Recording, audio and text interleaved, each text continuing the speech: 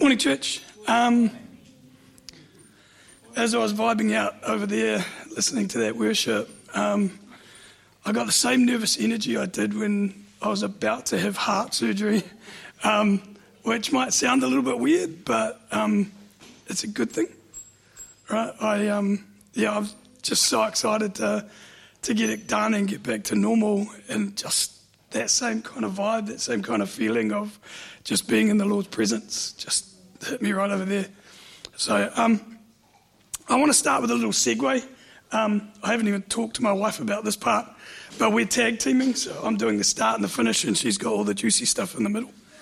But I wanted to take this segue because we've been on a little bit of a journey while writing this. So when we first got married, we wanted to save the world, so to speak. And we threw ourselves into our work. We wanted to help everybody. We opened our door to the youth of our church, our family, and for the first 4 years of our marriage, we were like ships in the night, like literally, and we missed a lot, and we didn't get a lot of time together. And fast forward 20 years, and we've got 2 kids, and we've learned to say no and be okay with it. However, writing this sermon, which is the first one we've ever written together, by the way, I found that I was realizing that for the last few years, instead of working together, we'd been telling each other what to do.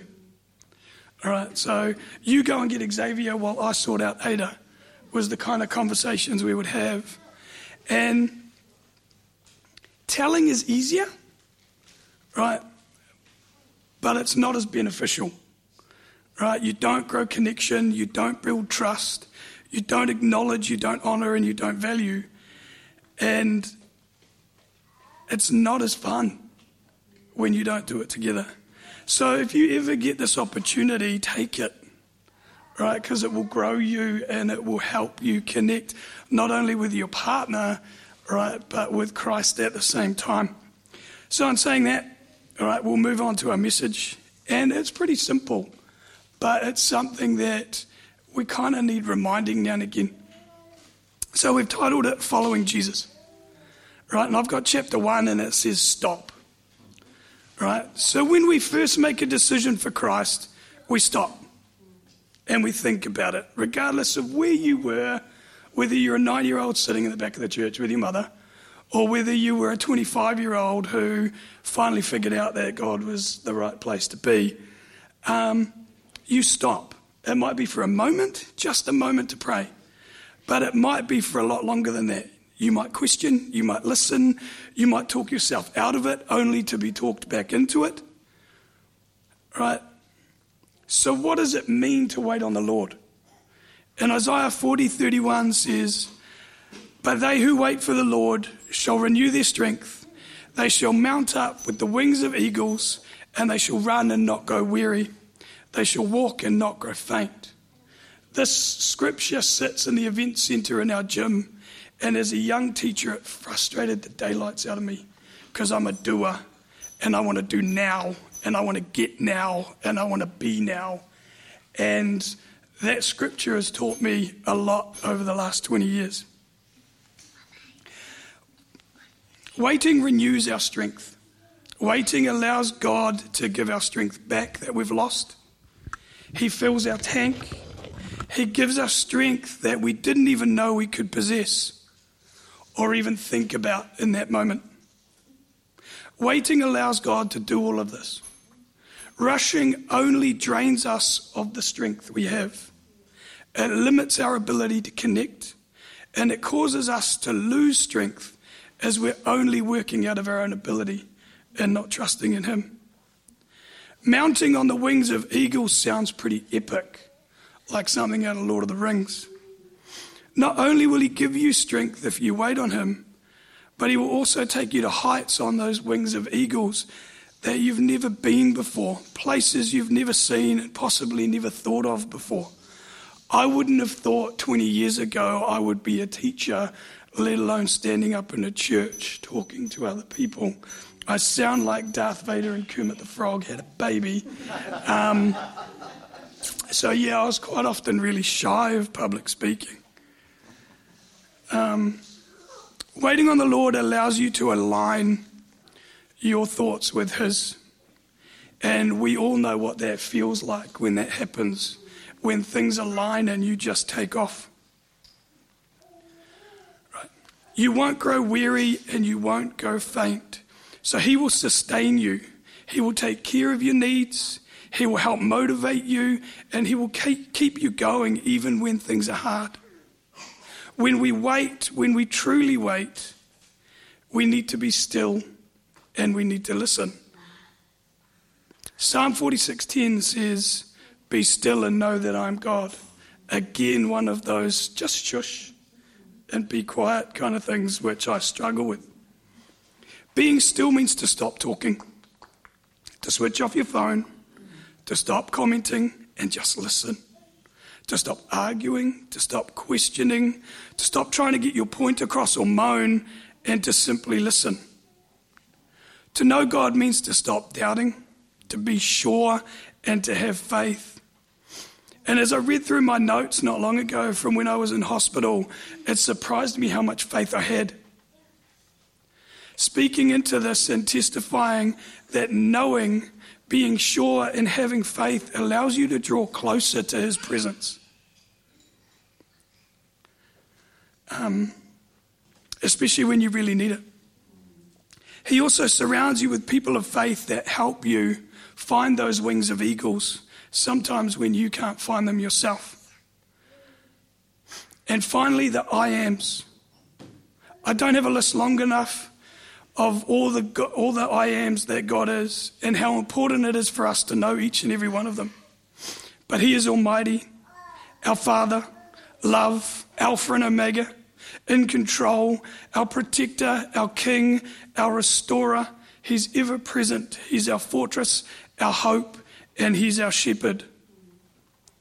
So as we move to chapter 2, and my wife gets ready to speak, how does that measure up to what the world says?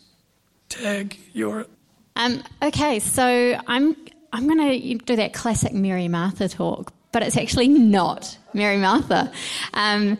It's not the actual story that you would suspect, I guess. So let's just read it. As Jesus and His disciples were on their way, He came to a village where a woman named Martha opened her home to Him. She had a sister called Mary who sat at the Lord's feet listening to what He said. But Martha was distracted by all the preparations that had to be made. She came to Him and asked, "Lord, don't you care that my sister has left me to do the work by myself? Tell her to help me." "Martha, Martha," the Lord answered, "you are worried about so many things, but few things are needed, or indeed only one. Mary has chosen what is better and will not be taken away from her." I've heard a lot of sermons about Mary, but I've actually never heard one about Martha. And the interesting thing is that we live in a day where we could all actually identify with Martha. And I'm just going to challenge in this chapter to sit or to serve. What do you think? Should we be sitting at the feet of Jesus or should we be serving? We are to be imitators of Christ. That's what the Bible says. But it also says that we are to have the same attitude as Christ. And we are ambassadors. So we should be serving. And we should be sitting at the feet of Christ as well. So should we sit at the feet of Jesus or should we be serving? We've gone so much either way and either end of the spectrum. See, in churches, it's serve, serve, serve. And I'm not bagging our church in particular or anything like that. But we're taught as a Christian, you now got to go and seek and save the lost, which is very, very well. But let me get you to some of the gems that we've got. Have you met a person who has ever experienced burnout in a Christian church?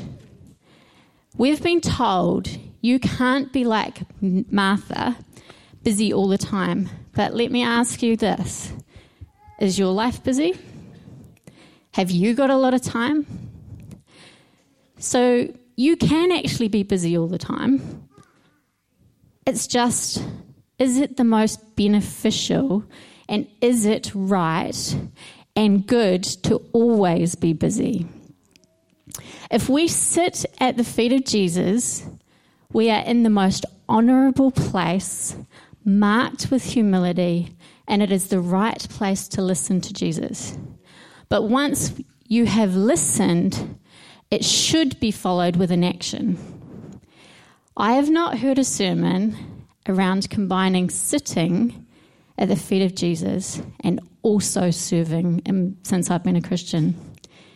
I've heard about the Great Commission, but I've never seen it in light of Mary and Martha before. See, Martha, she was doing what she was called to do. She was to serve Jesus and to serve the disciples.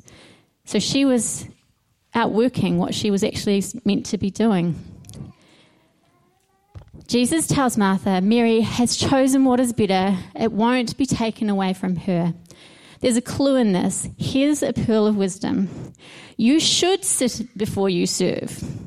It is here you gain wisdom and direction to serve.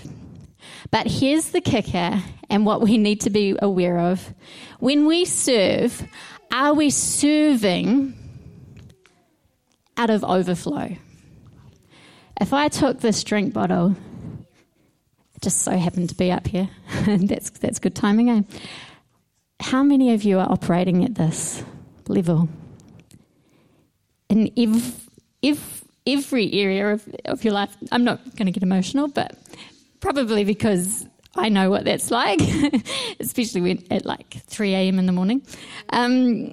So how do we refill this? And you know what? It's actually not our job. It's not our job to fill it up again. It's actually at the feet of Jesus where you experience the overflow.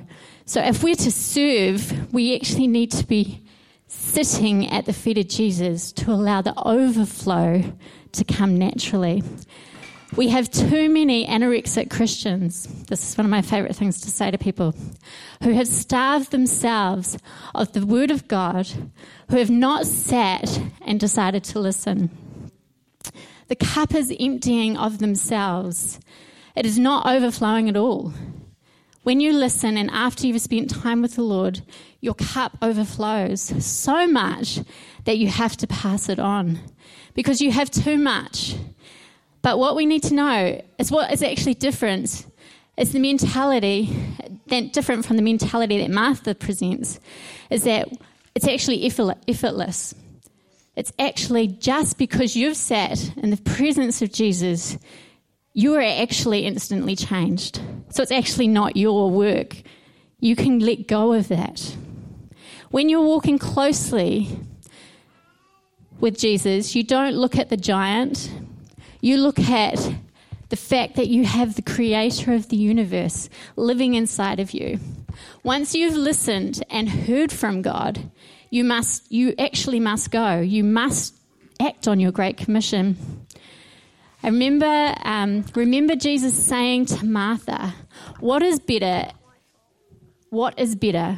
It's actually to sit at the feet of Jesus. But so is service. We need to realign. Don't do serve when you haven't sat at the feet of Jesus. Martha was worried about many things. I wonder, if her cup was actually full. Just going to move to chapter 3 of our little sermon. And it's titled Staying On Side and What to Do When You Get Offside. We have an enemy who wants to attack us and attack our focus, who interrupts our listening to God and desires us to sit and to listen and listening and our desire to sit and listen to Jesus. But we actually can't give the enemy the credit. We actually have a responsibility ourselves. We have a responsibility to position ourselves. I've become very passionate about this part in my life. We actually have to position ourselves. Mary positioned herself at the feet to listen. She physically moved herself If we look at the disciple John, the disciple Jesus loved, was positioned next to and leaning on Jesus. There's scriptures where he is actually leaning, and they call it leaning on his bosom. Did Jesus actually have a favourite disciple? I don't think that's what the scriptures say. The one whom Jesus loved was actually John, who said, I was loved by Jesus. It's in the book of John. He had a disciple who gleaned from him and positioned himself closely. John was the disciple whom Jesus loved because he knew he was. That because he leaned into and he pushed and spent time with Jesus. We've believed a lie that to have a special relationship with God, it is only for certain people. It's only for certain people who maybe speak in their church, etc. Wish I could be like that person or have that type of relationship. All it is that they've actually positioned themselves to hear more closely and intently. What about when things go wrong in life? In Luke chapter 22, 54 to 62 is where Peter denies Christ. We know this story if you've been in church for a while. But what we don't necessarily look at is Peter, one of the first disciples called, he often talked with Jesus, and he also was one of the disciples who positioned himself close to him, following him wherever he was, but we know that he denied him. Can I suggest that it's Peter's positioning that led him to repentance? If we look at Judas and we look at the disciples and the path that they went on, could it be that Peter's positioning and the relationship he had with Christ is what changed it?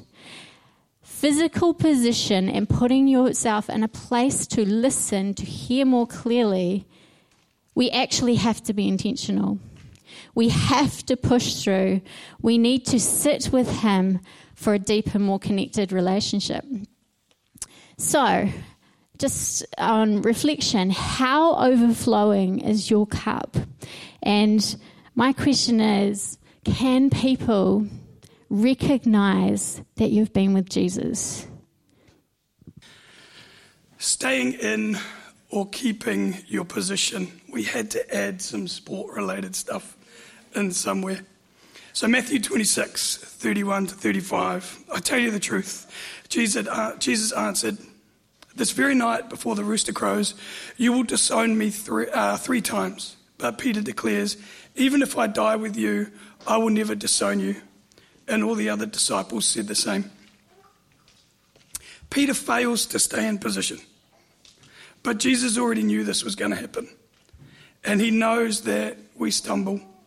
And he knows that we fall short. And the good news is he loves us anyway. And that's the cool thing about, that piece of scripture and just the fact that we can come to him. 1 Samuel 17:40, and he took his staff in his hand and chose 5 smooth stones out of the brook and put them in his shepherd's bag, which he had on him. He had a sling in his hand, and he drew near to the Philistine. So this is talking about David. David stayed in position. David backed his training and his preparation. He waited, and he had faith that he knew his God. And we all know what happened at the end of that story. And reading further and further into that and why 5 stones and everything else, there's a whole lot that goes on in there. But he stayed in position. So in finishing, what do we need to do in order to stay in position and receive from Christ, to draw strength from him and to soar on the wings of these eagles and never grow weary and never grow faint? Imagine playing rugby and never getting tired, or going for a 4-hour shopping spree without getting faint. I do both, by the way. I'm the shopper, not my wife. We must first get at his feet. right? We must first take that time to stop and just be. And that was probably the most beautiful experience I had, being in hospital, where I couldn't go anywhere.